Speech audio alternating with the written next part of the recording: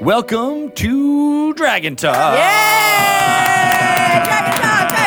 Dragon Talk! Woo! That's a big one. That was. That was a superstar level intro. As well for as us. should be. Because today, I'm Greg Tito, by the way. This is Shelley Mazzanoble. Yes, hello. This is the official Dungeons & Dragons podcast.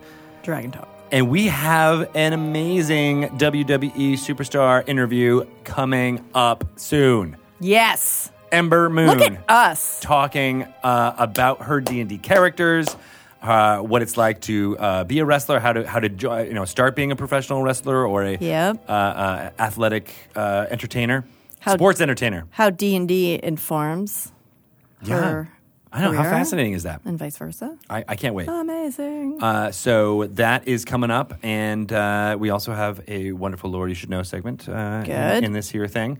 What's going on with you, Shelley? How is life in the medium lane? It's definitely the slow lane today. Slow lane. Yeah. Drink lots of water. I'm hydrating. Do you want to be referred to as D&D superstar Greg Tito? Yes, I do. I like that. Okay, D&D superstar Shelley Mazzanoble. I feel like how do we earn those titles? Well, I mean, you have to win a bout. Win what? I mean, as we've been doing on Pelham's Hot Mess, I think you have to win the Lords belt. of Waterdeep. The belt. We have a belt. We didn't even talk to WWE superstar Ember Moon about our belt and how she could potentially win it. That would be unfair. She'd have an unfair she gets advantage. all the belts. All of them. But I think you have to go on another Pelham's Hot Mess and win the belt back from the Dungeon Mayhem. I fancy myself a pretty decent Dungeon Mayhem player, and I just got crushed. Got taken to town. I don't think I won any of the games. 0? In the tournament. I think I was even in a losers game with another the losers person bracket? who lost. Yes, and I still didn't win that. I couldn't even beat another loser. I am the loserest of all the losers. Aww. There should be a belt for that.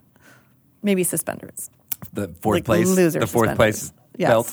Yeah. Yeah. I don't know. It was sad. Those have been tons of fun, though. Yes. And I enjoy the made-up competitions that we come up with here as D&D superstars. Hot mess. It's a hot mess. It's a good show. Burr, burr, burr. That's my the air horn. the air horn sound. I love the air horn.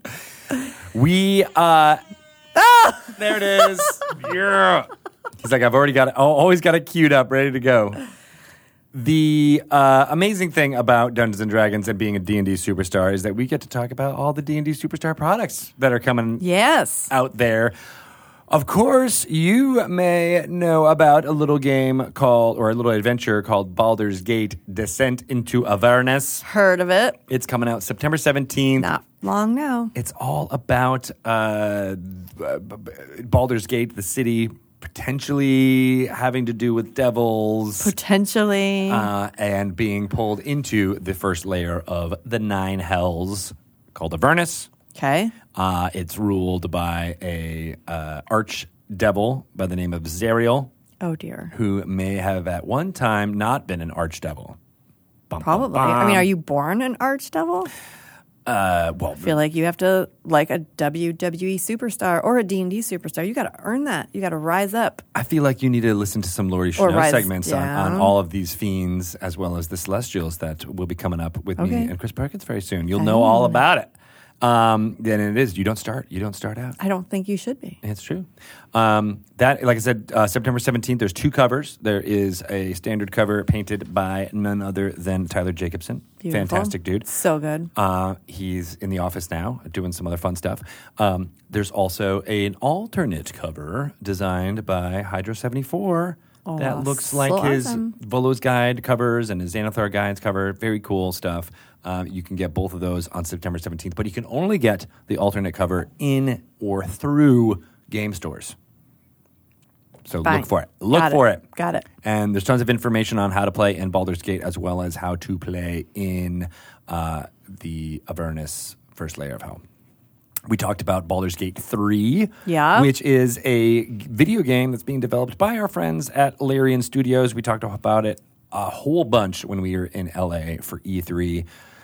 It's pretty exciting. Yes. We've been working with them in tandem for the last year or so. More than that, maybe. Keeping it a secret. With Adam Lee, one of the writers and masterminds behind the Baldur's Gate Descent into Avernus story, has been working with them a lot, and it's very exciting to see all that work come to fruition. Did you look at that trailer? Mm-hmm. It's very gross. Amazing. There's lots of throwing up Super happening, but I dig it. It's not my thing. You don't like throwing up? No. You should boot and rally and I'm not watch. a boot and rallier. I'll rally, but I won't boot. That is my biggest fear in life. Is booting? Yes. Which is why I never am like too drunk, because I was always afraid, like, if I have another drink, I might throw up. So I never was like... That's an important lesson for kids to learn. Yeah. Yeah. Ugh. Yeah, right, exactly. I hate it. So hopefully you're also not then going to turn into a mind flayer at any time. Ceremorphosis. No promises. I'm seeing the tentacles. I think it would be kind of cool. Yeah. Brains might taste pretty good. Not vegetarian. Well, you're just eating their like essence of brain. Are you actually eating their... Yeah, I guess know. you are. I feel like there's got to be like the impossible brain, like, you know, a plant-based Now I want version. you to play like a variant where you're playing like the vegetarian mind flayer who's Right. like, I only eat tofu minds. Yes. Who would have a tofu mind? I don't know, like a tree ant. Oh. You know, like you only eat the minds of plant-based Of sentient plant-based. beings. Yeah. Okay. All right. I can get like behind that. All right, cool. So that is Baldur's Gate Descent into Avernus, and there's also a Dungeon Mayhem expansion. Yeah. Battle for Baldur's Gate. Baldur's Gate. Battle. Alliteration. Who are you going to battle with in You Battle for can Baldur's now Gate? throw down as Minsk and Boo. They're the same character. They are in the same deck. Yes. Adorable. Both of them? Yeah. Super cute. And Jaheira. She is a shape-shifting druid, so maybe you want to play as a wolf, or maybe you want to play as a bear, or just her own badass self. I like all those things. And the art is by Jake Parker, who is a wonderful illustrator. He is behind the Inktober challenge. Yeah. That's his We should baby. talk to him We definitely should. as we get closer. Maybe during Inktober. Yes. That'd be really fun. That would be great. That's exciting. Yeah. What is Inktober? It is a monthly art challenge for artistes. Yeah. I think they just post awesome art throughout. Like once a day, right? Once a day. Yeah. Yeah. I love that. I do too. I've been seeing social media is never better than during Inktober. Right? Or Movember. Oh. With all the mustaches. I love it. Oh, look.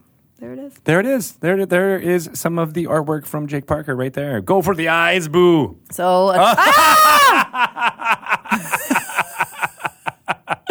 All right, so I'm now seeing that Pelham used that as a way to, Pelham, you're like really up in your game here. For those of you who are just listening to the audio, there was an image of a mind flayer on top of Shelley's face. That is why you have to watch the live part of this. On twitch.tv Yes, /DND. seriously. I never really look at the monitor because I don't want to see my face.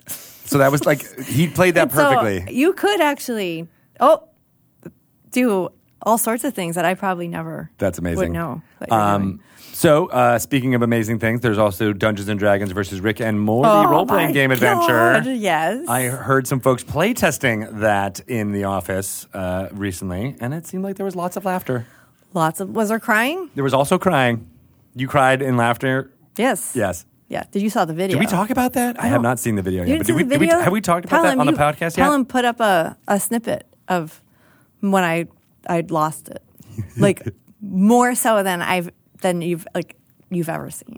Define lost it. What did you do? Something happened and I was like, I can't, and I just started laughing. Like I was just crying so hard and Laughing and crying. yes, And but eating. like just like I couldn't control. I couldn't catch up. I couldn't catch my breath. I couldn't stop. I just couldn't stop. You laughed so hard that you had a panic attack? I might have. I think I did.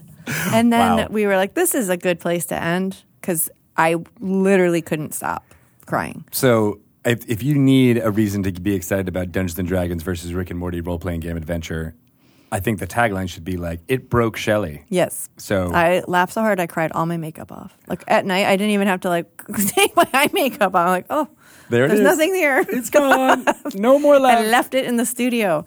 It is so funny and fun. Yeah. It's not just like, oh, it's like funny, like, but no substance. It's like, it's a really good adventure. Nice. It's crazy though. I can't wait. It is nuts. What's the release date for that? It is November 19th. Here in North America. Yeah. Due to licensing and all types of rules and stuff, it'll be available in North America on November 19th. Speaking of rules, the Essentials Kit is available now in Targets in North America. It is a fantastic boxed set. 25 People are bucks. loving it. There's so much ease of getting into the game in just one small box. And so many cool tactile. Yes, accoutrements. Accoutrements. In there too. That's kind of our word of the day, I feel like. I do like that word. I feel like we've said it a few times. Yeah. I love all of the visuals. I love the sidekicks. Yeah.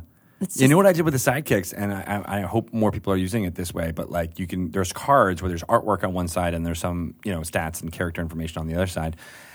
You can kind of, when they go to the tavern in Phandalin, you can almost be like, all right, here's who you see in the tavern. Oh. And you can actually just see the visual representation of these characters. And I did that a couple of times. And people That's a great idea. Are like, oh, I'm interested in that character. I'm going to go talk to them. And then they recruit them in as sidekicks and they can go off and adventuring together. But I just love...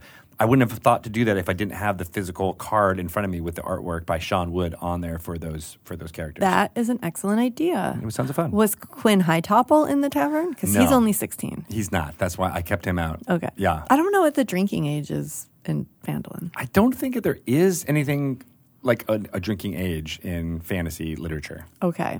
I think then I guess he could have went. Because I feel like you see children of his age actually like working the bars. It's not like Seattle where you can't even go near the bar. Right. If you're under 18. Can't even bust the dirty glasses. Right, exactly. Can't even have it be absorbed through your skin at all. Can't even walk past a bar. You can't even look at a bar. I can't even say the word bar. What? Oh my God, you said bar? You're grounded for a month. That's what you do with Quinn. Yeah.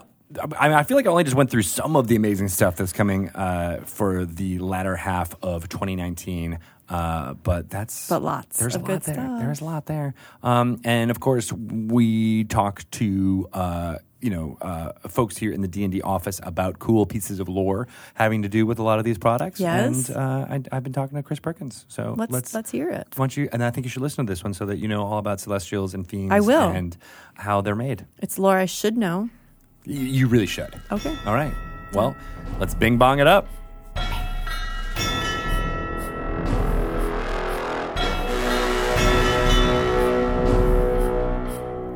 Welcome to another Lore You Should Know.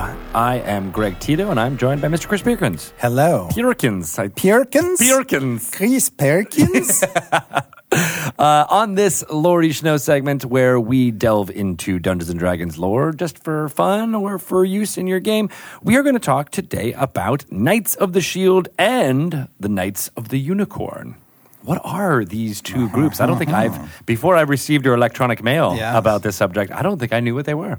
They are an obscure bit of lore in the Forgotten Realms campaign setting, but pertinent timing-wise to this particular podcast because pretty soon we're going to be releasing Baldur's Gate Descent into Avernus. Right, September 17th. There we go. And both the Knights of the Shield and the Knights of the Unicorn live there. Or have homes there, basically. In Baldur's Gate. They're based in and around Baldur's Gate. Oh, I see. And you've described Baldur's Gate as being kind of a den of scum and villainy. It is kind of a crappy place to live if you're not good with the sword. Right, and it's kind of run by the mercenaries as far as Correct. on the Yes. So one of the interesting things about the Knights of the Shield and the Knights of the Unicorn are they were developed separately as concepts, but they kind of are echoes of one another. Okay. I'll start with the good line ones first, the Knights of the Unicorn, because I think this is a fun group that, as a DM, if you wanted to make that a central thing of your campaign and have the characters actually become members of this, that'd be pretty cool. So the Knights of the Unicorn originated as an adventuring band Oh. that started out in Baldur's Gate and then started to have their adventures up and down the coast, not too far away from the town. And at some point during their campaign, they, while they were ferreting out bandit groups and making the roads safer for travelers everywhere, they discovered that the bandits have this massive stronghold and decided that, well, we're not going to assail this ourselves or we're just going to get killed. So what these clever adventurers did is they went back to Baldur's Gate and they assembled an army of mercenaries. And then they carted this army up to the bandit stronghold and kicked merry butt and prevailed and said, huzzah, this was fun. Now what do we do? And a bunch of them, at least 50 of them, said, let's stay together. And so what do we call ourselves? Well, I like that Knights of the Unicorn name you came up with, Bob. And so it stuck around no longer as an adventuring company, but as a mercenary company. Oh, all right. So like the Golden Company or something like that. Yeah, right? exactly. Very much so. And with a mission objective of we're going to kick evil's butt wherever it shows up and hopefully get some money for it. Did they take the stronghold that they had just cleaned out No. as their base of operations? No, I think it was full of poo and other stuff. Like that's going to take too much time. Yeah, but they've always sort of maintained a hold in Baldur's Gate as sort of their base or their center of operations. So they kind of live there, and then they strike out from there, doing good things for good people. The other thing that they're known for of late, and within the past, because they first started doing this over a century ago, in terms of the current timeline. Yeah. And the group still exists, but obviously most of their members don't. They've had some revolution. Turnover. Yeah. The Knights of today have also made it their mission to help other groups of adventurers because they haven't forgotten their roots. So if another group of adventurers has an evil that they can't deal with, the Knights will go, we have an army. Yeah, we're here Can for we you. help? Yeah. For a modest fee, we will gladly offer our services and help you smite evil's butt. And so that's what they do. That's their whole shtick. And when were they kind of created or written into the lore? So they first, I believe their first real appearance in codified lore was the second edition Forgotten Realms product, Gold and Glory, which was a small, kind of thin, soft-bound book that described mercenary companies of the realms. Oh. We actually made a product dedicated to just describing this kind of thing. Interesting. Yes, so Gold and Glory, and there's literally scores of these organizations detailed in the book, and the Knights of the Unicorn is one. Got it. And it hasn't been used a whole lot. Like, we haven't seen Knights of the Unicorn adventures popping up all over the place or anything like that. Partly because they're a good-aligned organization, and those tend to... There not going to be a lot of bad guys within them. Exactly. And they're pretty dedicated about maintaining their mission statement. So there hasn't been any drift over the years. That's good. Yes. So that's where they first showed up, and they've gotten sort of nods here, there, and everywhere. Are they the most famous mercenary company on the Sword Coast? Probably not. But they're kind of up there. We actually, just a point of backstory, we entertained the idea of bringing them forward with 5th edition as one of our factions, all-star factions. That's interesting. Ultimately, we felt that they sort of crossed a little too cleanly with the Harpers, who also have this kind of very altruistic help adventurers mentality. Yeah. And the Harpers were a little bit more interesting because of their secretive nature and their espionage penchant. Right, so, and if you were going for more warriors or knights, you might do Order of the Gauntlet. That's how we ended up with Order of the Gauntlet, actually. Yeah. When the Knights of the Unicorn, we felt overlapped too much with the Harpers, the Order of the Gauntlet came in as an alternative. So that's just a little bit of side lore. Interesting. Yeah, so in the modern day, we don't exactly know who the leaders of the Knights of the Unicorn are, partly because they don't champion themselves as, they don't put each other up on pedestals in a weird way. They're just out to do good things. Do they have a house in Baldur's Gate? They have, so it's not advertised, mostly because they don't want some of their enemies coming back and taking them out. Got it. Makes sense. They're actually really smart. So they live in Baldur's Gate, but nobody knows where. Okay. And most people don't even know who their leaders are. Oh. So it's more of a flat organization. Exactly. So if you were to meet a bunch of them and they would come to you, you might talk to several of them, like a half dozen, who all seem like they could be leading it, but you're not sure which one of them is actually leading it. And they don't wear any heraldry or anything like that? I think that they have some symbology that they can use, like if they're charging on a ridge and they all want to look like a unified force. But when they're dealing with you in private, or don't. when they're just mulling around, you don't know who they are. They don't have like a horse's head on with a unicorn. They're wearing a big, tall unicorn horn on their heads or their helmet. I don't know why people keep fighting me. I don't know why I keep getting stuck in doorways. Dang this horn! Yeah. Why did I join them? Yes, but they are proud of what they do, and when they're on your side, you feel pretty good.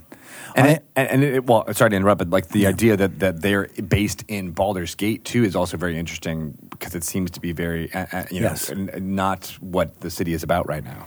Right. So, yes. Have they thought of moving, or is it just like this is our home, this is where we are? Well, it's their home, it's where they are, but they can also do good in Baldur's Gate. And in Descent into Avernus, there's a little mention of that the characters might actually get a little bit of help from them if they get into deep water. Baldur's Gate is a tricky fish for them because it's hard to clean up a political mess.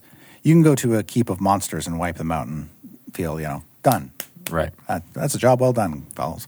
But it's messier in Baldur's Gate, and you can't always tell who the good guys are from the bad guys are, and you can't just go up and kill all the dukes and nobles on suspicion of whatever. Right. And expect the cities to still be able to function and money to still come in and things like that. So there's a lot more at stake and it's a lot more complicated. They're the kinds of guys who, okay, that evil wizard over there with his army of undead, that's pretty clear. We can take that out without too much repercussion. But once it gets into politics and policy, yes, they can't do much. And they still have to put, bread on the table and stuff like that. So they don't do it for free. They just as soon have Baldur's Gate pay them to take out some other evil threat and be well regarded and move on. And are they well regarded by the nobility and the people of Baldur's Gate? Those who know of them or have heard of their deeds would fear/respect them for their capableness over the years. It's unclear, and we don't say anywhere how big they are now. Like how many members? Right. Yeah. So they may have shrunk. Who knows? Maybe there's just one guy. One lady's like, I can kick all y'all's asses. Yes. Yeah. It could be really small. Yeah. We never circled around and said exactly how many there are. Well, I like that idea of player characters joining this group. That seems really kind of fun. Because it is a welcome home for adventurers, and it caters to the adventurer's ethos and sort of style. It's absolutely a place where they can find a home and get some resources and some help in need. And it's kind of got a cool sound to it. Knights of the Unicorn. You sound pretty badass. Yeah, right. Yeah. Then you've got the Knights of the Shield. Okay. They are publicly known. Their exact numbers aren't known, but it's estimated to be in the many dozens, if not scores, possibly hundreds. Okay. And this is an organization that is spread out across the Sword Coast with its strongest proponent in Baldur's Gate and the surrounding lands of Tethyr, Ammon, places like that. It is openly seen. There's a public face, and then there's a secret face. Oh. The public face is, we call ourselves Knights of the Shield, but really what we are is a coalition of allied merchants who are looking after our mutual best interests. And if you mess with one merchant in the Knight of the Shield, the others and their mercenaries are going to come and mess you up. So it is this kind of, it's similar in some respects, not exactly the same as the Zentarum, which has some mercantile kind of connections. Yeah. This feels a little looser. You can, if you're a merchant in the Knights of the Shield and you don't want to be in the Knights of the Shield anymore, you can take your stuff and walk away. Right. It's a mutual beneficial pact essentially among a cabal of merchants. Or a cartel. A cartel, yes. And it also, not just merchants, but also nobles who pour a lot of money into the organization to safeguard their own interests and their own estates. So it's a combination of the two, really. And so you can deal with Knights of the Shield stuff to get mercenaries. You can buy other stuff from them as well. Just about anything under the sun can come from them.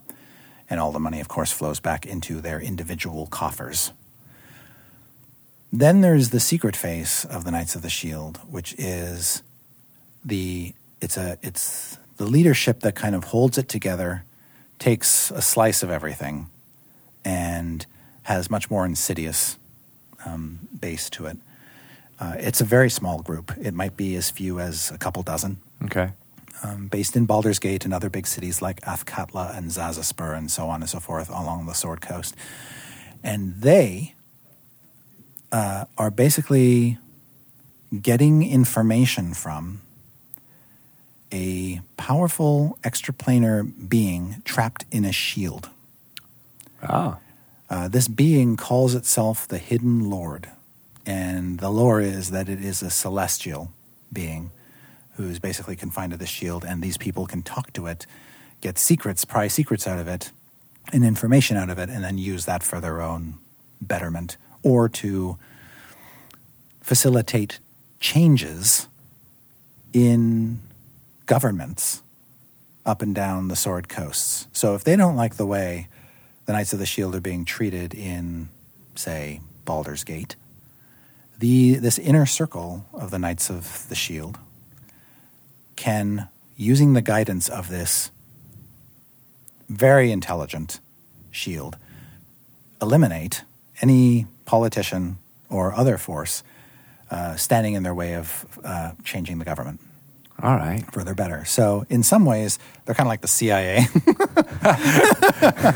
and how the CIA treats like governments in South America and other parts of the world where they can go in and facilitate a change. But so my question is, the Celestial is a good aligned being. Is it being? It is not. Oh, it turns out. The The Hidden Lord, as it calls itself, is not a celestial at all. It is lying to them. It is a very, very powerful devil. Oh, named Gargoth. Gargoth. Yes, and it has been trapped in the shield for a long, long time. Gargoth has got a long and storied history in the game, although most people don't know it. He has, in the Forgotten Realms, at various times been worshipped as a god, and has had enough worshippers at certain points in time to actually have godly powers and to met out spells and things like that to priests and such. But in Gargoth's true form is that of basically a pit fiend or a very powerful devil. And was it a group of adventurers that trapped it in a shield? It's a little unclear about that, but yes, powerful good figures trapped him in a shield. And then it was uncovered. Yes, it was uncovered. It used its deceptive nature as a devil. And it has basically been deceiving for ages, for many, many years, to get what it wants. We've never come out in products lately and told you exactly what Gargoth is up to. Like devils, highly intelligent, and often their schemes are wrapped in more schemes. So one thing is certain is that Gargoth would like to be free of the shield. And part of the struggle he's having is he doesn't know how to get out. And so him trading information to this circle of powerful individuals who lead to this organization of merchants, nobles, and mercenaries is to figure out if they can help him get out without telling them what it wants. Fascinating. So it might have them go after and kidnap somebody like a sage who might have information that could lead to Gargoth's freedom. And he'll contrive some other reason why they want the sage so that it seems to them, beneficial. Right. And they won't necessarily know why the shield is interested in the sage. Do the merchants have an idea that they're being manipulated or deceived and they don't care? Some do and some don't. And that's part of the sort of interesting texture of this organization. Over the years, there have been individuals who have either sensed or outright known that what they were dealing with was a trapped god or a trapped devil. One of the last protector of the shield was a noble, powerful noble of the Sword Coast named Inselm Hune. And when Hune died, the shield was kept in his crypt with him for years and years and years and years and years. He knew what he was dealing with, and he was an evil SOB. Hune was? Yes. Oh, okay. And had no compunctions. I mean, he rose to great power. Using the shield. Using the shield and the knowledge that it imparted to him. And he was closer to the shield than most of them get.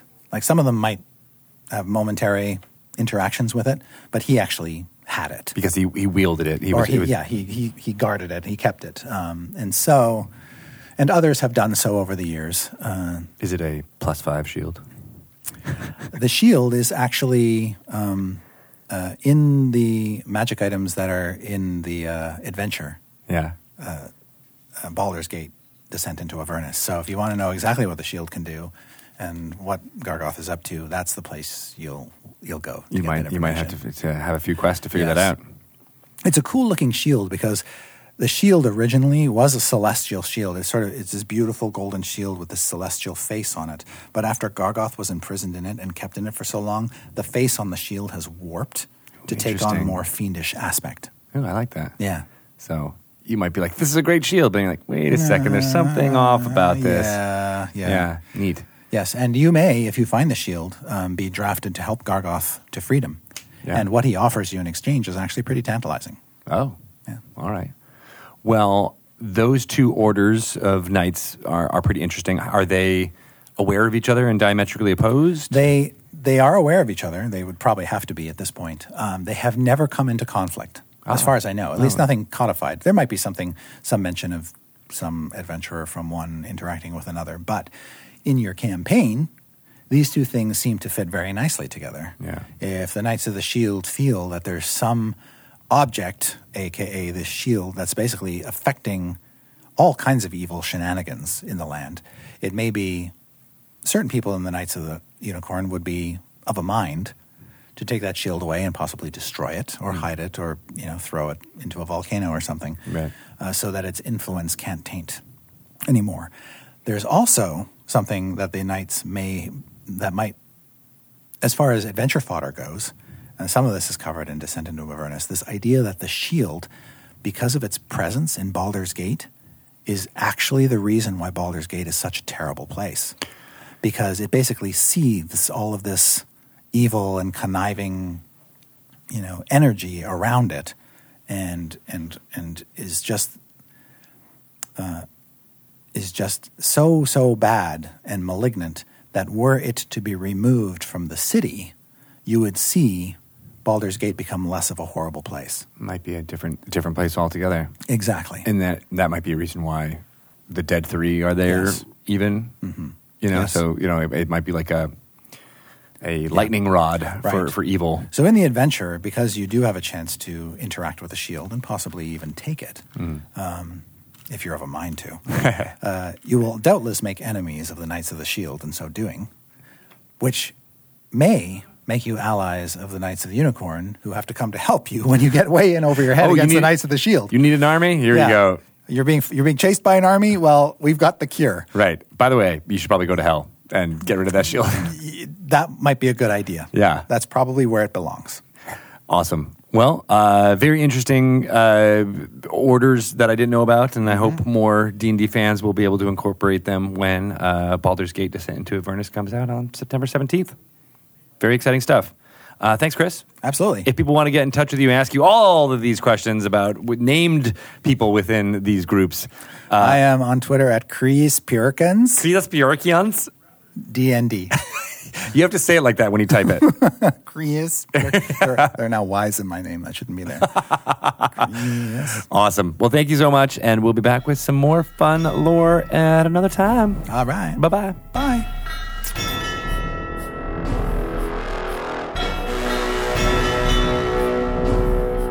Wasn't that? Did you learn everything you needed to know about Sure those did. things? Thank you. Thank you. I'm glad that you're now more knowledgeable. I know. I feel like I leveled up. You leveled up? I do. You are like level 2. Leveled it up. I am. Level 2. You're level 2. Thank you. After all these years. Thank you. Finally. You know who has leveled up to level 35? I think so. Who? WWE superstar Ember Moon. That's right. Yes. Yeah. Listen, get hype, get ready for this interview because it's coming at you. WWE superstar Ember Moon is here. I want to throw my chair. I'm so excited. Are you properly trained? I feel like I am. As a How are you doing? Manager. I'm great. I'm excited. I'm really pumped. Like super jittery, excited, nervous, caffeinated up, like ready to go. All right. That's Me too. exactly how we like our guests. I've had like 4 of these, and I'm ready for a 5th. Let's do it. Yeah. So you've been playing Dungeons and Dragons for a while on a show called Up, Up, Down, Down. How's that been going? It's awesome. We actually have our D&D show where we do like a homebrew version of 5th edition with WWE superstars. And we just have fun. Like D&D's fun for us, you know? It's great. Like we're 2 seasons in, working on the 3rd season now. So, but I've been playing way longer since before that started. So as part of the inspiration of how that started. But Nice. Yeah. It's great. When did you start? What was your first session playing D&D? I can't tell you the year because I feel like I can't remember that, but I remember it had to be maybe 11, 12 years ago, something like that, playing 2nd edition. And it was because we had gotten to a weird spot on wrestling on the independent circuit where we just didn't have anything to do. There were no shows. And so a friend of mine who had DM'd before he got into wrestling was like, hey, let's play D&D. And I was like, what? No, that nerd stuff? Nah, I'm good. And then he was like, oh, just try it. And Lord behold, I fell in love with it. Like, it's one of my favorite things to do on my off time. Like, we try to play once a week, twice a week if we can. Nice. It's awesome. What was it that made you love it? It just kind of took me out of my world that I was dealing with. And like with all the travel and like, you know, wrestling, it's hard on your body, it's hard on your family, but just being able to chill out, relax, and forget about like real world problems and have to worry about, hey man, how are we going to break into this tavern? Just still a couple, you know, barrels of brew or, you know, whatever. Hey man, that guy seems real shady in that alchemy lab over there. Like those are like problems that just kind of take you out and just let you relax and chill, and you can be anyone you want to be. That's great. Yep. That's awesome. And the first session you played in, you were saying you were playing a healer? Is that right? You were playing a cleric? Yes, I was playing a cleric human, which is even worse. She was a priest of Mistra because we started in 2nd edition. Right. You know, that dreaded Thaco, learning math. Oh my God. That's how you learn D&D? And you were still like, I love it. This is awesome. Yep, all of it. Yeah, and I became the healer. I remember having many a temper tantrum of running out of spells and not being able to do anything. So I was swinging a mace or a flail at that time. And at that time, I think the initiative roll was like a 12 for just to swing a mace at that time. So it was just so much anger that I had like toward being a healer. And like, I like that. I like don't that. play healers ever again. Like I want to hit things really fast. I don't want people to depend on me. And so shortly after that, I became a wizard where I would fireball just the general area. And who cares who's fighting there? You know, if your teammates are there, you know, they'll get roasted. They'll get a little toasty. You know, they'll watch be all out for right. the wizard. So I have basically killed off a couple of my party members. Oops. Because I got fireball happy when I was a wizard. So, you know, I've played every class. I like that you were like, all right, healer, no, I'm going to go to hurting my party members, not heal them. The complete opposite. Well, like I wanted to be like this like powerful mage and just like be like, yeah, I can do lightning over here. I can do fireball over here. And the party who were all like barbarians and thieves who were like trying to get in close to get attacked. I was like, I want to win. Who cares about the team? There's an eye somewhere in that word, right? That's the healer's problem. To be able to bring them back up, right? I like the whole idea of having this angry healer. Like now I kind of want to play this character that's just like angry and bitter about having like to heal them. curmudgeonly, Yes. like, oh gosh, I guess. Fine. Got hurt again. Like an angry like recess monitor or something like, oh, these kids keep falling off the jungle gym. What am I supposed to deal with them? Exactly. Exactly that. That's exactly what it was. So you're playing, so you were learning and those early games were with other professional wrestlers? No. So, well, kind of, it was just kind of like, so my current husband, my boyfriend at the time, we would play together with his best friend and like just whoever would show up. Like it could be anyone from someone that was working the concession stand at a wrestling show to maybe someone that was an announcer. Like we played with like anyone who just kind of wanted to jump in and have an experience. Then we played That's a friends of wrestlers because they were intrigued. Like it was just a bringing together with Cheetos and Mountain Dew and all the good stuff, and we just had fun, Yeah. When it was it when you were on tour? So like when you were like, oh, here's some downtime, we got hours to kill and that type of thing? So it was before I was on kind of like the WWE level. So we have this independent circuit, which is best kind of described, and I hate using this term, but it's just the easiest way to determine it, kind of like the minor leagues, and then WWE is the major league. So there's a lot of staying at home. I kind of book my own schedule. If I don't want to work one week, I don't have to, type thing. Yeah. So we would kind of see who was in town and we would play. Like one of my favorite adventures that we played was Ravenloft. Like nice. To this day, like that's my jam. Like I want to play it once a year, every year. Like we're actually doing the 5th edition module right now for the very first time, which Ravenloft was already big. I didn't know it could get bigger on any level. So I'm super excited about that. I actually just bought like a model to build Castle Ravenloft. Oh my God, really? Yeah, like I would show you the boxes, but it looks like chaos on the other side of this room right now. I'm actually in my D&D room. Nice. Hence the castle in the background. Yeah, we'll pretend like this is Castle Ravenloft. Oh my God. But like it's in a whole bunch of boxes and we still have to build it. So that's really cool. Awesome. But it's one of my favorite modules. I love that you have a D&D room. Yeah. Yes. So like I know you guys can't see, but I have D20s, like dice pictures that in the shape of dragons. Like you can kind of see my dragons up here. Ooh, is that a skull? Dragon skull up there?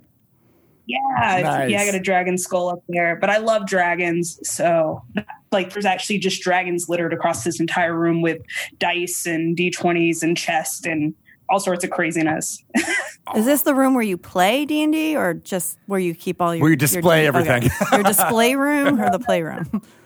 So like this is where we play D&D. Like this big cabinet right behind me, this is where all of the books are, the dice, the equipment there. Like on this, like you guys are actually on, my husband has gotten into painting minis. So in front of me is just paint and minis, and like he made a little forge homebrew over there. So like this is where the magic happens for us right here in this room. I love that. I love it too. I like that it's something that you both enjoy and you both do. Like usually like there's maybe one partner has like the room where I do my crafts and the other room like the room where like I paint my minis or something. But you guys like are all in on this together. Yeah, it's awesome. Like we started playing together. Like since day one, we've been like D&Ding together. I don't gaming, adventuring. Was he new to D&D too? Yes. Okay. Absolutely. So like, yeah, we started together from 2nd edition to 3rd to 3.5 to 4 to all the way to currently. So, we've been playing together and it's a really cool, like relaxation time for us to the point where currently we are a married couple, which we've never done before. Oh, we're the interesting. married couple in our current adventure. I like that. So it's fun. Like his character, like I was raised by wolves. And so he was a hunter who killed all the wolves and found me. But I don't know who slaughtered my family, but we ended up being married. And I'm trying to get him to turn into a werewolf. And just be a wolf. So, which works out perfect for Ravenloft, if you can imagine. Yeah. So, yeah, it's a lot of fun. So do you like playing with your husband? Like of course she does. Because I don't. I do not. I like find like parts of his personality that really annoying when he plays D&D. Really? I think it's the other way around. I enjoy playing with him, but he may get irritated with me because I'm very much so. It doesn't matter what class I play. I'm always going for the treasure, even if I'm not in that room. Like if I'm like barely walking through this room and someone's like, "Oh, I found a chest," and I'm like, "Oh, I roll it," and I'm like 30 feet back. I'm like, no, I called dibs on that. That's mine. No, that's mine. You can't have it. Put your mage hand on it. Mine. Exactly. He gets so upset at me making terrible like D&D decisions. Like terrible D&D. That's how I feel. So there's a part in Ravenloft where like you go into this abandoned windmill, and I'm playing a ranger this adventure, which I never really do too much. And I talk to animals. This crow's like, danger's inside. I'm like, ooh, let's go, because that's what we do as adventurers. And we go in and we're sneaking in, and there's a barrel of like black ichor or black liquid. And I go, ooh, I dumped that over to see what it is. Just not thinking. And he's like, we're sneaking. What are you doing? I was like, oh, oops. Curious. Was there anything in it? Well, it was just black liquid. It was nothing. And so we alerted the hags and had to fight the hags 3-on-1 versus being able to pick them off one by one. I can relate to your husband because you play exactly like my husband does. He'll just like see a bookshelf and he's like, oh, I'll just tip it over. But why? Yeah. Why are you tipping it over? Right. There's no need to tip over the bookshelf. So my thought process is that there was something at the bottom of this barrel that I needed that may have been magical, but I didn't know if the liquid was acid or if it was like a jelly ooze, or I didn't know. You never know what's going to happen, So I was like, part of the fun. I wasn't thinking. I could have done that later. I really could have. I just was like, oh, this is the first thing I thought of. I'm helping. I'm helping. I'm helping. There could be treasure. There could be a magic item that could help you kill the hags in the bottom of the liquid. 100%. And liquid, like as it's flowing out of a barrel, it seems like it would be quiet. I mean, it's not like you dumped over like a bucket of rocks or something. It's just like oozy liquid. Cowbells. You're like, I'm going to pour out this bucket of cowbells. This will be fine. Well, it was basically like I tipped over the entire barrel, so it was just big. Okay, so that, yeah. All right. I can see that. Not helping the party at all. Well, I love that, and you're definitely all in. I saw your tweet the other day of going to a game store and bringing back a big pile of loot. I still do it. Like, so I actually, like, right under this, you guys can see I have another brick of nice. The minis. Oh, wow. Figurines right there that's underneath my castle. Scenery. And so I actually went there and I was like, you know what? I'm not going to go into the comic book shop. I'm not going to get more D&D stuff. And I'm, oh, look, they have these this week. So very much so. Like, I have almost every book imaginable in this like thing back here. Yeah. So like I'm all in. Like, I still need more players' handbooks and stuff, but just it's the small things that make the adventures great. So like as many figurines as we can get, like as much scenery as we can get too. Like we're just all in on trying to make this a really cool experience for us across the board. That's awesome. I love all that. There's just so much accoutrements that you can get and make it. I don't know. I love the ticky-tacky stuff. I don't have the time or the money, honestly, to make all the scenery type things. But it's like a dream. It's like, oh, that's first I need to get a D&D room, and then I need to get like the scenery like happening. And then you can build your crafts in there. And then I'll build my crafts in there. Yeah. Yeah, like literally we just have like a whole bunch of like old picnic tables like strewn out, and like I was like, ooh, maybe we need to get a tablecloth or something to make this a little bit nicer, but we're like, nah, it's all right. It's D&D. Like we got them all at like garage sales and Walmarts and whatever pop by, but like it was the one thing when we moved back home from Orlando that I was like, I really want a D&D room. I really just want a room that's dedicated to this. Like, and that's like everyone comes in, everyone's so relaxed. I've been playing with this group for almost 6 years now. Wow. So we have the same core group. It's me, my husband, his best friend, who we're the original three, as we like to say it. And then like we have some people that come in and out. And then our DM and his wife, we met them like 5-6 years ago, and we just fell in love. And we're like, all right, let's try this gaming situation. You know how you play with someone for the first time, and you're like, oh, I don't know how this is going to work. It was like magic, and we just been playing ever since. Like, it's awesome. That's cool. And so the Dungeon Master is not you or your husband. Have you ever done that? Have you ever wanted to jump in? So my first DM experience was kind of my last. I wanted to give the original DM that we met like a break from DMing. I was like, this doesn't seem too hard. You get a little module, you read the module, and then you kind of, go along. So I don't remember the exact module, but like I didn't really read through it all the way. I didn't really know all the rules. I was like, yeah, I guess you can do that, or yeah. And so it came to the point where they found a random magical item, and I was like, oh, well, roll your percentiles.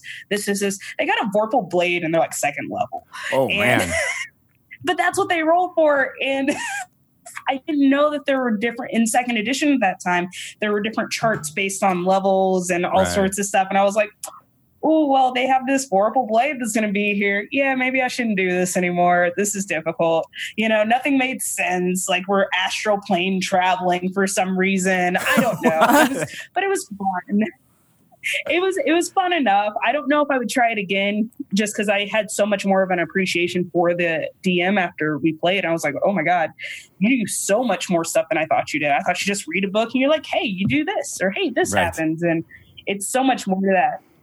It's changed. Crazy. It's changed over think I time can do too. it again. Because I spoke to a guy who used to play in the '80s, and I would play with him now. He's just getting back into it, and he's like, "Oh, you're way different than we had played this." Because they would get a module like Ravenloft or whatever, and they would just be like, "All right, so you go into the next room, and here's the 3 monsters that are there." Okay, and then they would just play it like almost like a war game. They wouldn't do any of the real descriptions or trying to make it feel like you're really there. They just kind of ran it like a game, and then they would take turns. We're like, oh, Dungeon Mastering's right? they didn't really care.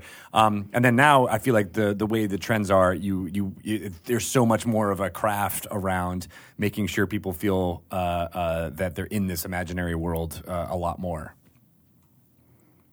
Yeah, exactly. And 5th edition does like a really awesome job with like creating that story that goes for like 10 levels and then might continue on in a next book. But they do a really good job of just telling that complete story from beginning to end. And like, I absolutely love it.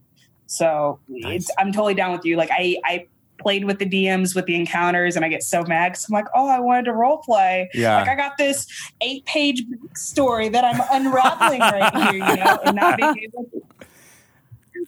being able to like be like, but this is a character flaw right here, like in this, not being able to role play that, like for some of us that sucks so bad, and you just want to be like, some of us crave like the storytelling and being able to interact with Billy Bob, the janitor at the keep over here, or whoever else. Like I love Billy Bob the janitor.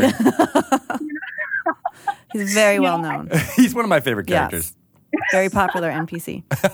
Very popular.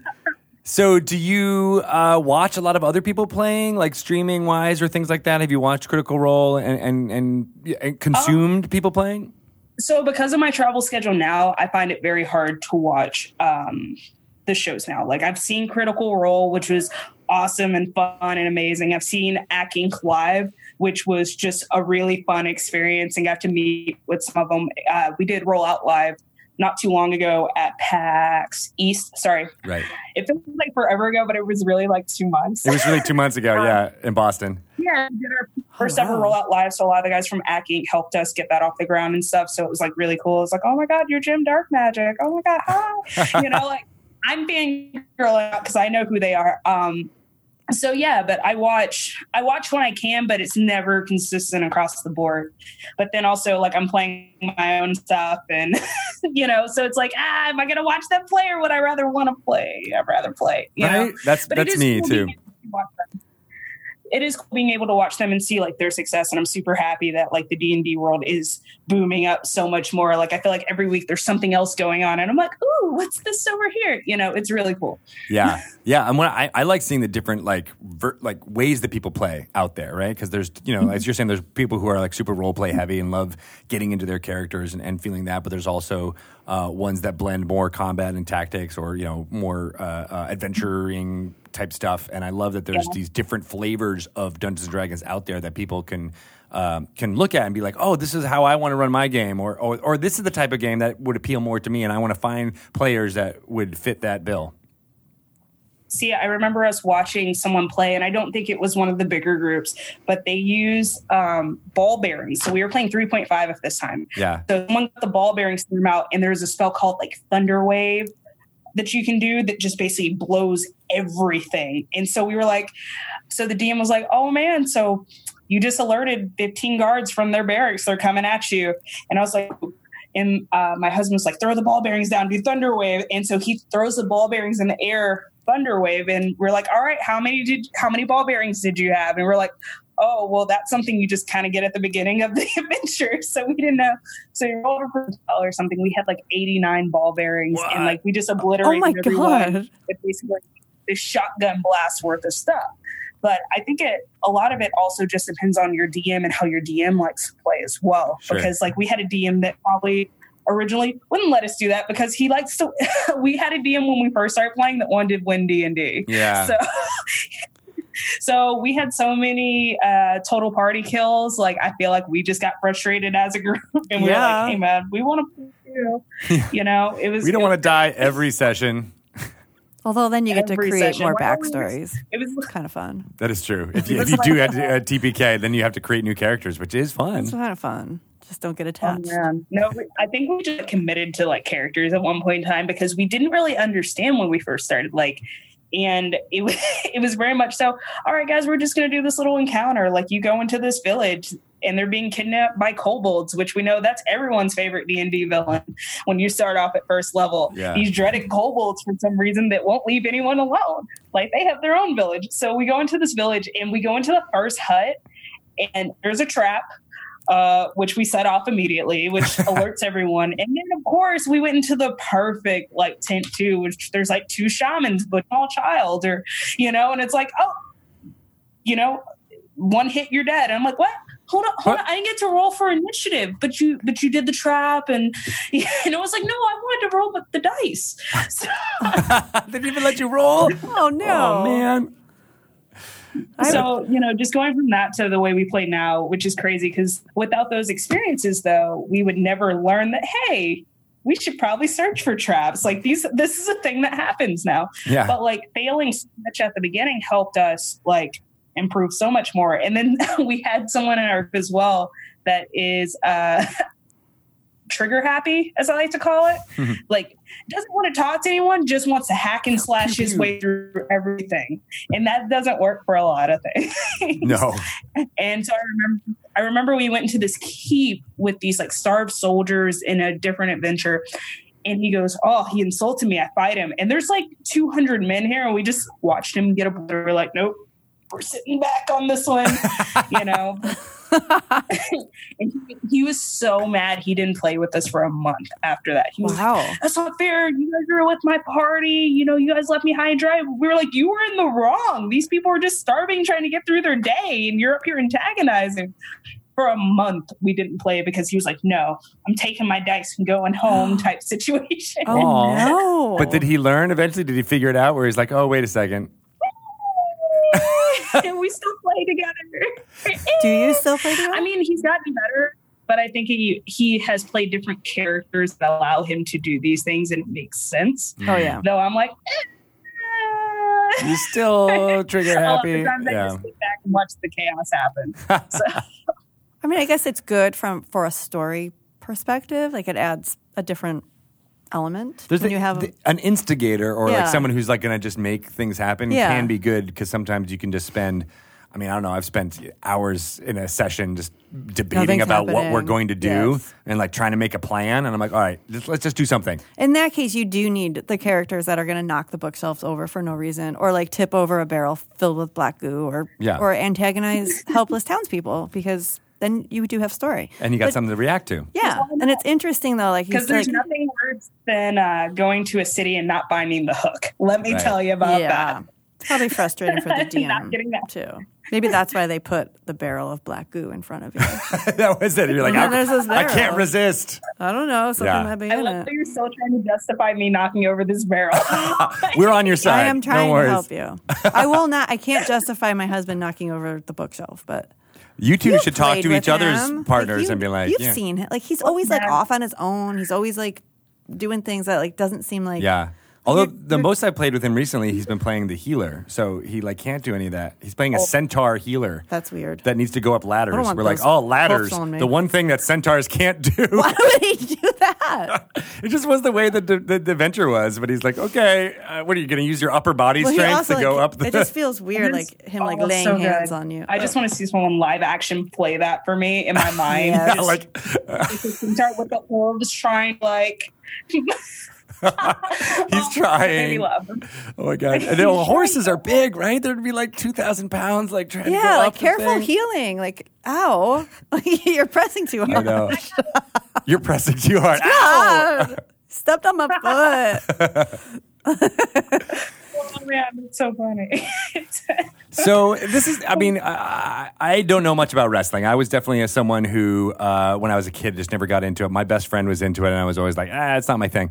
But I watched Glow, the show Glow on Netflix. And I was a theater person. I've done lots of acting and producing theater. And for some reason, watching that show, like, it all clicked. I was like, oh, it's a performance. It's storytelling through the act of combat to a certain There's extent. a lot of D&D in there. And then I started to think, like, oh, it's basically what Dungeons and Dragons is. Like, there's very backstory. So how has it informed your other career in doing that by playing D&D, or is there a crossover in your mind at all? So maybe not for most people, but for me, my character, Ember Moon, is based off of the D&D character that I actually had. Wow. Which I didn't know is that. So cool. Yeah, which was a dark elf mage, I believe. I can't remember. It's been so long because my favorite character is my half dragon. But yeah, it was actually based off of a character I had called Nynaeve, who is a half elf, and I feel like I like multi-classed or something. That's why I can't really pinpoint it down, like warrior mage type situation there. Oh, cool. And so like she had anger issues and like just raged a lot. So that was one of my flaws that I took. That was a second edition character, but she took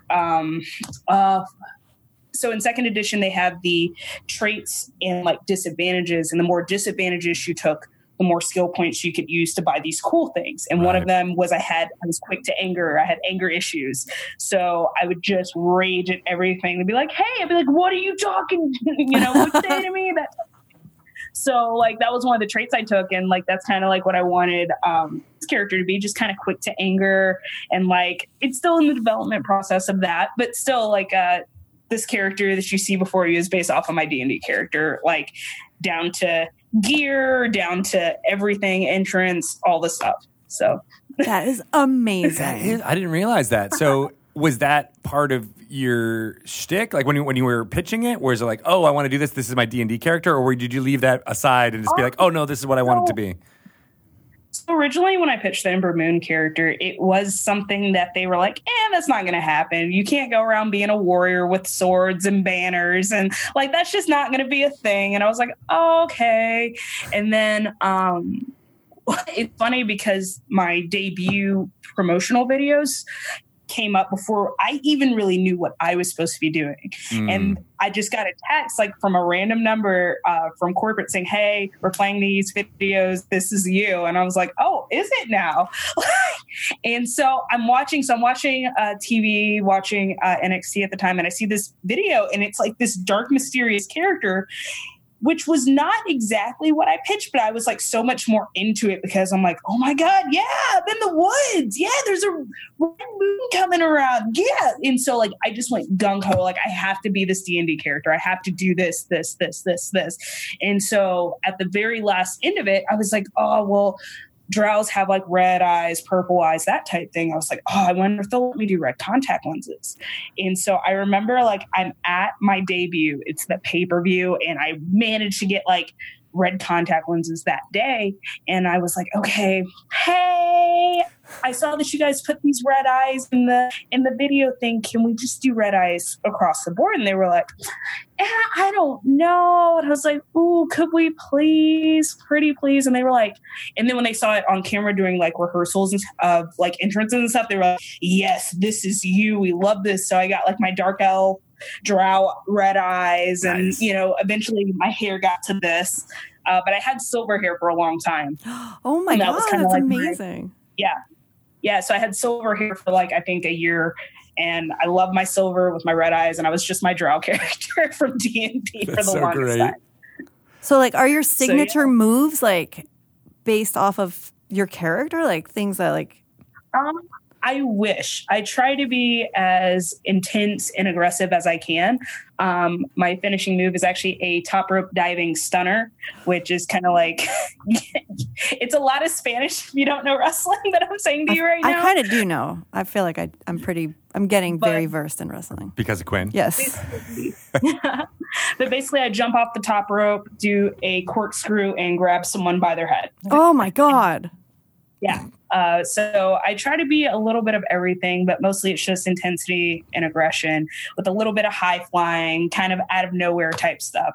That's kind of like what my style is. I just kind of want to change all the time. Like I try to never do the same thing twice type thing. Oh, okay. So That's cool. I just like changing. Like it's my jam, you know? Does anything ever happen like in your D&D games combat wise and you're like, I'm totally recreating this in the ring? There have been several times where I wanted to do like something like super acrobatic-y that I'm like, oh, I want to jump off this thing and like come down and like get him with my dagger or something, which never works out because I always fail the athletic roll or the acrobatic check when I want to do cool stuff like that. But I remember for season 2 of Rollout, the season finale when we had our big bad, like it just turned into a wrestling match. Like the last 5 minutes, and my character, of course, is dead on the ground, like rolling my checks to stay alive at this point in time because that's what I do. And I'm just watching the chaos go by. And I'm like, how did we turn D&D into wrestling? And so for a while after we had filmed it, we were trying to debate if we wanted to like, because we have like 2K and everything like that. We wanted to mocap the ending to our D&D session because it was so pro wrestling that it didn't do it justice not to. And we didn't ended up doing it just because of scheduling differences and mostly because my character would have been on the ground like this for the rest of the adventure. But you know, it was really cool. Like it does play a factor into those things. I love that. I know. That's awesome. I want to see more crossovers. You need to watch more wrestling. I need to watch more wrestling. That will help inform your D&D games. Yes. Exactly. For sure. People have pitched to us the idea of doing like a wrestling in a fantasy environment. Like what would happen if someone invented something like WWE in the Forgotten Realms and like what it would be like having that combat and have like stars and names and have people promoters and stuff like that. I'm like, oh my God, that's such a fun idea. I think I would just want to be in that movie. Like, yeah. Like, imagine pro wrestlers get teleported to Faroon or Waterdeep and they have to function and find their way home. Like, oh my God, just put me in that movie yesterday, please. Thank you. That Done. would be, I would just want to see like the townspeople's reaction to like all these pro wrestlers just materializing in their world. I think they'd be like, okay, yeah, those are adventurers. Yep. Duh. Yeah, it's easy. They wouldn't be they'd be the one group of people from this world that wouldn't stand out too much in Faerun. They'd be like, all right. Yeah. Like shiny outfits. Oh, that so must cool. be magical armor right there. A lot of underwear and why's that socks. guy just wearing tube socks and underwear? Oh, okay, well, he's strong. He's strong. His I uniform. Guess. Like, let's give him a sword and see what he can do. Let's put this guy on the city watch. You know, I feel like early D&D art is kind of similar. Yeah, actually, a lot of the early art was all very buff, Conan-esque. Yeah. Yeah. So we talked. Yes. Sorry. Before we started recording, we were talking about my son's infatuation with wrestling. He's 6 as of yesterday, so I feel Happy like birthday, Quinn. It's time. Thank you. We can embark him on his career as a professional wrestler. There was actually once I asked him once, like about his name, and was like, "Do you like the name we gave you? I'm just curious." And he was like, "No." Really? I'm like, "What do you want your name to be?" And he goes, "John Cena." So for a while, then we had to call him John Cena. Like, come eat your Cheerios, whatever. But I'm just curious, like, what your path was to becoming a professional wrestler. Like, how did this happen? To be honest, like, I was super nerdy and super tiny when I was in middle school. So I was always bullied a lot. Like, I mean, I grew up on the wrong side of town, or the other side of town. I won't say wrong side because it wasn't. Yeah. But I grew up on the other side of town, and kids in life that I talked to were act different. I read comic books all the time. I would wear, in middle school, which is not supposed to be a thing, I was wearing Sesame Street shirts and Barney, to school because that's what I liked at the time. And, I just got picked on so much. And kind of stood up for me, who ended up getting bullied because she stuck up for me, was a massive WWE fan. And so we became really good friends. I got sucked into this wrestling world, and I was like, you know what? Like, I'm going to become, and we'd always be like, we're going to become wrestlers, and so we can defend ourselves and stand up for ourselves. And because we were afraid to even talk back to these girls. That's how bad it was. Oh, yeah. And so we got to the point where we would like come up with these personas and like, or we would pretend to be like the current wrestlers that were there, like Triple H and Stephanie McMahon and Rey Mysterio. We were like, oh, I'm going to do this to them when we go back to school. And then we go back to school and be like, oh, hey. Sorry. Like, but that's how I got like kind of sucked into the wrestling world. And like, as time went on, like she drifted away from it, but I got more and more sucked into it. Like, and I was like, I'm like to the point where when I was in high school, I was like, all right, I'm going to go to this college because this wrestling school is around the corner from there. And then I'm going to go to this, I would plan like where I wanted to go to college around where wrestling schools were around the United States. So, and then when I finally got to the point that I accepted to some of these colleges, my parents couldn't afford it. We couldn't do the student loans, that type of thing. So I ended up going to community college. But Lord behold, there was a school right on the corner. Nice. No way. And just by happenstance, there was a school that opened up around the corner. So I was going to college, working 2 jobs, and then by night, like I was a vigilante wrestler by nighttime, by 6 o'clock, I'm running, driving across like 2 cities to go to wrestling training, then telling my mom I worked late, then driving home, getting home at midnight, like, oh man, it was a rough night, Mom, They didn't know? Did they not know you were in wrestling school? No, not at first. Like, so I was very like scared to tell them because I was very academically like just driven for years, a straight A student from day one to the end sort of thing. Not the end, but sort of the end. But like, so I didn't want to start wrestling, fail at it, and then have them say, well, we told you not to do it. So it was one of those things that I wanted to do for myself, and I wanted to succeed, feel on my own, but I also wanted to have that, like, I didn't want to go through life thinking, what if? Yeah. And what if I didn't try it? What if I didn't, at least go in and see what it was about? And I'm glad that I did, because like for years and years and years, it was soccer in school. Soccer will get you into a good school. So you play soccer, school, school. And that was just it for me. And so like, this was like kind of my first rebellious thing that I did for Mel. And so I fell in love with it. Like, obviously worked hard, got the dream job. And like, that's just kind of how it went for me. That's great. What was the school like? So is it just like a gym where people trying to go imagine, and, like, the classes. train together or what? How does that work? So facilities now are absolutely amazing. 2-3 rings, this nice enormous space with the little 24-hour fitness or something in the corner. What I got when I first started was a public storage building with a ring inside of it. And the ring was 15 feet by 15 feet. And the building was 16 feet by 16. Oh my God. What? So when you would hit the ropes or learn how to run the ropes, there were like indentions in the wall from where people went through the wall when they hit the ropes. So you had to run the ropes in a certain spot or else you would be hitting the wall. Ow.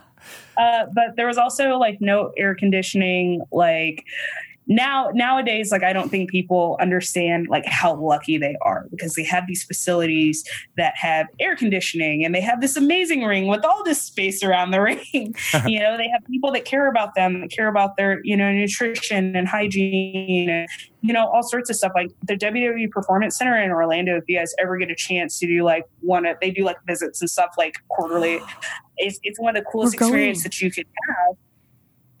And we're going there like at around Christmas time. Oh, you're already planning it? We have a trip to Orlando, yes. We were going to take him to Disney, but Now you know what to do instead. I mean, this would be way cooler. I mean, This is way they do cooler. like the Performance Center All Access where you get to see the training facility. They do like a private show for everyone there too. You can see the gym. You can see how much work that they actually put into like us becoming WWE superstars. And it's a really cool experience. Like, I wish I could have gone as a kid, and I wish that was around as a kid. Yes.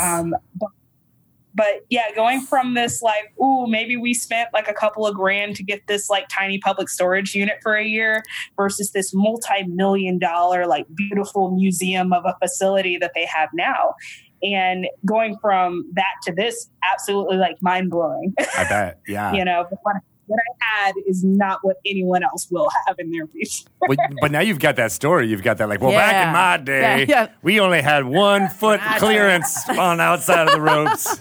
You know what's crazy is that like I've been doing this for almost 14 years now, and like I act like that now. Like, and everyone's like, "Why do you act like you're 80?" And I was like, "Well, back in my day, we didn't have AC at these units. Like, you know, I do it now." And they're like, "Oh, you're such an old lady," and like call me Auntie Ember. That's, you know, like, it's like, oh man, like I've been doing this a long time. You boys don't know nothing. You know, my Texas Southern accent there you comes go. out too. Exactly. Auntie Ember actually sounds really cool. That does sound like a hag that you'd be fighting against. Auntie Ember. From the plane of fire.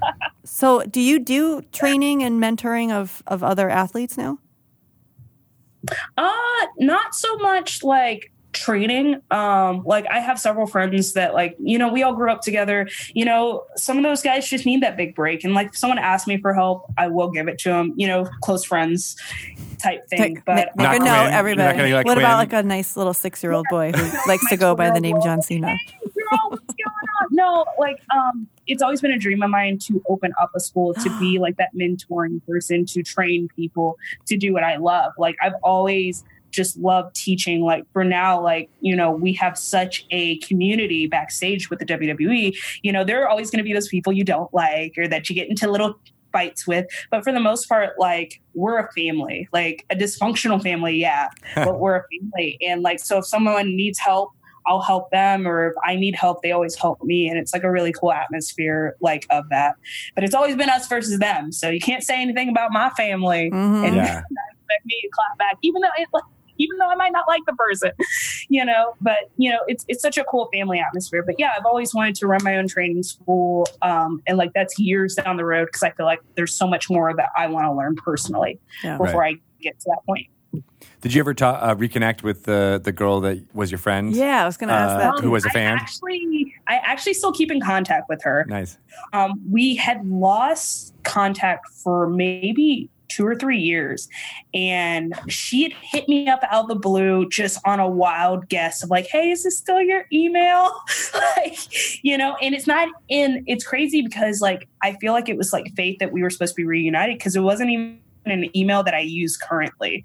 Like it was like, oh man, I bought this thing that went to this email. Oh, now I have to log into this and do the verification code.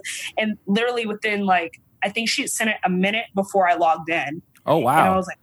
And I was like, whoa, this is creepy. That is weird. And so like I emailed her back, and we try to hook up. Our schedules are just crazy different, but we do stay in touch now currently. Oh, good. Is she excited that you're a WWE superstar now? She couldn't believe it. She was like, what? This actually happened? This is where you went 3 years ago? Oh my God, I'm so excited, you know? And so she has a son and everything now too, who's really big into professional wrestling and just sports entertainment as a whole. And so that's like one of the things that I can't wait to like just come drive by one day and be like, hey, what's up? It's me. You know? And see his face, because I haven't seen him since he was born. Wow. So he's, oh gosh, he has to be like 7 or 8 now, but maybe even older than that, to be honest with you. Like I haven't seen him in such a long time that like, I'm just like, oh, I want to see him. I want to see his face. And That's you know, awesome. It's top story. You really are like Auntie Ember to him anyway. He has an Auntie Ember. That's so sweet. I love it. I know. That's great. So yeah, I mean, you mentioned a little bit about like the family dynamic and how there's, you know, conflict and blah blah blah, and that kind of happens on the ring as well too, right? How does that? Yeah. How does this? I'm this is more of an outsider looking in. How do the stories get created? Are they? I don't know. Again, how close is it to a D&D session? Like in a way, like I mean, do you guys? Is it like, oh, we don't really know, but we'll just kind of improvise out of it, or is it all? I don't know. So I would like to describe like what we do in sports entertainment as a soap opera with fighting. Or an athletic soap opera. There's a good guy, bad guy, there's writers, and we act out what they give to us. So that's kind of like the best way to describe it without going through too much detail, because I got to protect the craft a little bit. Sure. But yeah, think athletic sports opera. There's always a good guy, a bad guy, and there is a story to be told. It's kind of like The Real Housewives. That's basically The Real Housewives. I mean, that is a guilty pleasure for me. I'm not even going to lie to you. I love reality TV. By the way, I love The Real Housewives of Dallas. They're one of my favorites. Dude, and it's always on when I go to the gym. It's like treadmill, boom. You have the best gym. Let's see the drama. I'd work out all the time. Do you guys have agency in it? Do you get to here's the story that the writers have come up with, but then you can improvise within that, or are there bullet points? Yeah. There's always because our staff is so enormous and it is so big and there's so many talented people. So with just my brand alone, I believe we have 70 people that are just on my brand for a 2-hour show every week. Gosh. And so on the other brand, they have more people because it's a 3-hour show. So there's probably anywhere from 150 to 200 talent, just wrestlers, entertainers there. And then you have this ginormous writing staff that's trying to write all these awesome, intricate stories for who they can, when the time presents itself and stuff like that. So so I guess what I'm saying is not every writer can hone in on every character, but they can come up with an amazing story. And there might be some times that they give something to me and I'm like, ooh, I wouldn't say that, or that's not for me type thing. But yeah, that's when that improvising does come in. And I think D&D does help with that, because it's one of those ooh, I got to think on the fly, or ooh, what would Nynaeve say, or I had one character that's a half drag. It's my favorite character, and every time we start new characters, I pretty much just leveled down my half dragon because I liked it so much. Yeah. I think I've done almost every class with her. But she was made she's not even a real half dragon. She was some construct of wizards that kind of just fell into the wrong hands type thing. Ooh, cool. So the only words I knew how to say were half dwagon for the longest time. So something would happen and they'd be like, what do you think? I'd be like, half dwagon. And that'd be the only thing I would say for the entire adventure. But I was just the tank. I was a lovable, gullible tank. And to the point now where I'm educated and we did all these weird home brews with comic book characters and stuff, which is really cool. And now I have an epic shovel and I call myself the Gravedigger now. So this is all right. Wrestling and D&D is very much all through this DNA here. So just improvising and character growth is what I really love, and that's what I'm able to do at work and at home separately, of course. But it's just really cool to have those factors that kind of intertwine that help with creativity as well. Yeah, and then we hear that from folks in Hollywood who are doing both writing, directing, acting, performing. They like D&D because it's close to what they do for their day job, but not exactly, and they get to do different roles and things that they wouldn't normally be able to do, but they tell stories. I mean, it's all about telling stories together. Yeah, exactly. And that's what it's I said, you said it perfectly. It's so close to what we do, but still far enough away to where I don't have to worry about work and stuff like that. It's work at play or play at work. I don't really remember the phrase. I'm sorry, but I'm terrible at phrases. I really am. But yeah, it's a really cool way that, I don't know, it just kind of helps me mentally and just, it's relaxing. I remember when I'd be on tour for 3 or 4 weeks, in different countries, traveling from here to there to there to here. And I'd come home and I'd be like, oh my God, I get to play D&D today. That is the most, I get to turn off my phone, throw it across the room, and not be bothered for like 6 hours. And like, that's the best thing for me. Like, it really is. And I get so excited. Like, I really do. It feels like home. It feels like you're finally home. Yeah. It feels like I'm home, and like I'm just surrounded by good people too. That's great. That's important. Oh, wow. Awesome. Well, this has been great. I love just hearing your enthusiasm. I know, it's amazing. Both for wrestling and everything about that, but then, of course, all of the storytelling. I mean, you know, it's anybody who can nerd out about a half-dragon construct is okay in my book. Yeah, I mean, as you can tell, the dragons, like I told you, I have like dragons everywhere. Yep. It's all because I fell in love with this character, and like, it's great. Like, literally, like, I just won't throw I have like maybe 6 character sheets for this one character, and I just won't throw them away. I'll just be like, oh, we can level this version down, and I can play this. But like I said, like my epic level half dragon is my favorite character that I've had, and that's cool. I love it. Now you should frame those and put them up on the wall in your D&D room. See, I should. I don't have any more space on my walls. Like, I'm actually looking now that I'm like, yeah, I should do that. The ceiling looks wide open. If I hang them from like this thing, just, oh my God, yes, this might be a thing now. That's a cool idea. I like that. So if people have never watched you or know where to find you, where would be the best place to kind of, you know, be an in for everything that Ember Moon is doing? So you can always follow me on Twitter or Instagram. My Twitter is WWE Ember Moon. If it's not verified, it is not me. Instagram is WWE_Ember Moon. But you can always see me on Tuesday Night SmackDown in the US. That comes on the USA Network. That's where you can see me perform. But you can always go to WWE.com, and in the search bar, pick up Ember Moon, and I'll bring up all my latest stuff. Also check up our Up Up Down Down channel, which is where you can see us play D&D, where we roll out, nerd out, and just have fun and chaos in the process.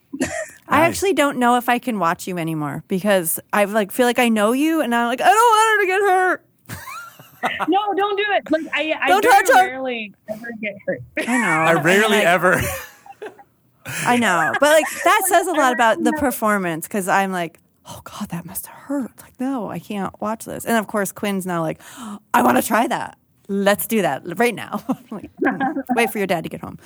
But no, it's fine. I'm the good guy, so good guys always come up on top, sort of maybe. Sometimes. I don't want anyone to hurt. Nice. Don't do a heel turn. But I want to see a real like fireball move. Like I want to see like fire breathing. You know. That type of fun stuff. Oh my God, that would be great. I don't know if they would let me do that nowadays because I'd probably just light my hair on fire. Like there was a wrestler by the name of Ricky Steamboat who used to actually come out and breathe fire. Like I was like, "Ooh, could you guys teach me?" I'm like, "No," and I was like, "No, it's cool. I'll just tie it. I'll tie it up back here, and then we'll be good." Like, ooh, no. Yeah, no, you're not doing that. The insurance rates just went up just by us talking about that. Exactly.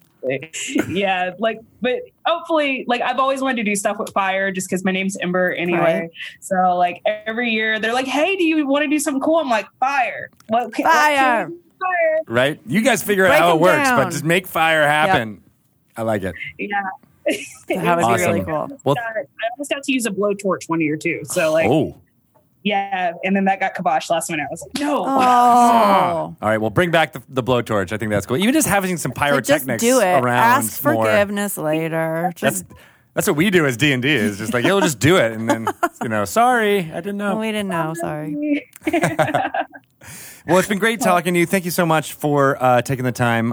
Really love it. And I can't wait for season 3 of Rollout. That's going to be awesome. Yep. Sweet. Thank you, guys. Thank you so much. I think we should audition to be Mean Gene, the announcers. Yeah. Okay. I don't know who any of the current ones are. In the studio, stage right. Coming in at 345 pounds. Me. Ryan Marth. Oh, yeah. Oh, yeah. He's doing some dabbing. Little dab will do you.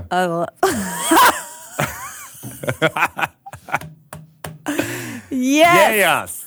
It is rare that we get an interview with a guest that I believe is a superstar. A WWE superstar, but also a D&D superstar. Like, she has been in it since second edition and is very passionate about all of her characters. I love it. Yeah. I love the enthusiasm. I want to talk to her again. I know, right? It gets me hyped. Yes. Yeah, maybe it's also the amount of coffee that I'm drinking. I'm also going to Orlando. I'm going to the studio. You should totally go to that. Oh, it's 100% happening. You've already booked it. Yep. I mean, in your mind, it's like it's booked. Yes. I mean, because I will leave Quinn and Bart at Disney World, and I will. and go. you're just gonna go. Oh, I thought it was gonna be the other way around. No, I really want to go. Yeah.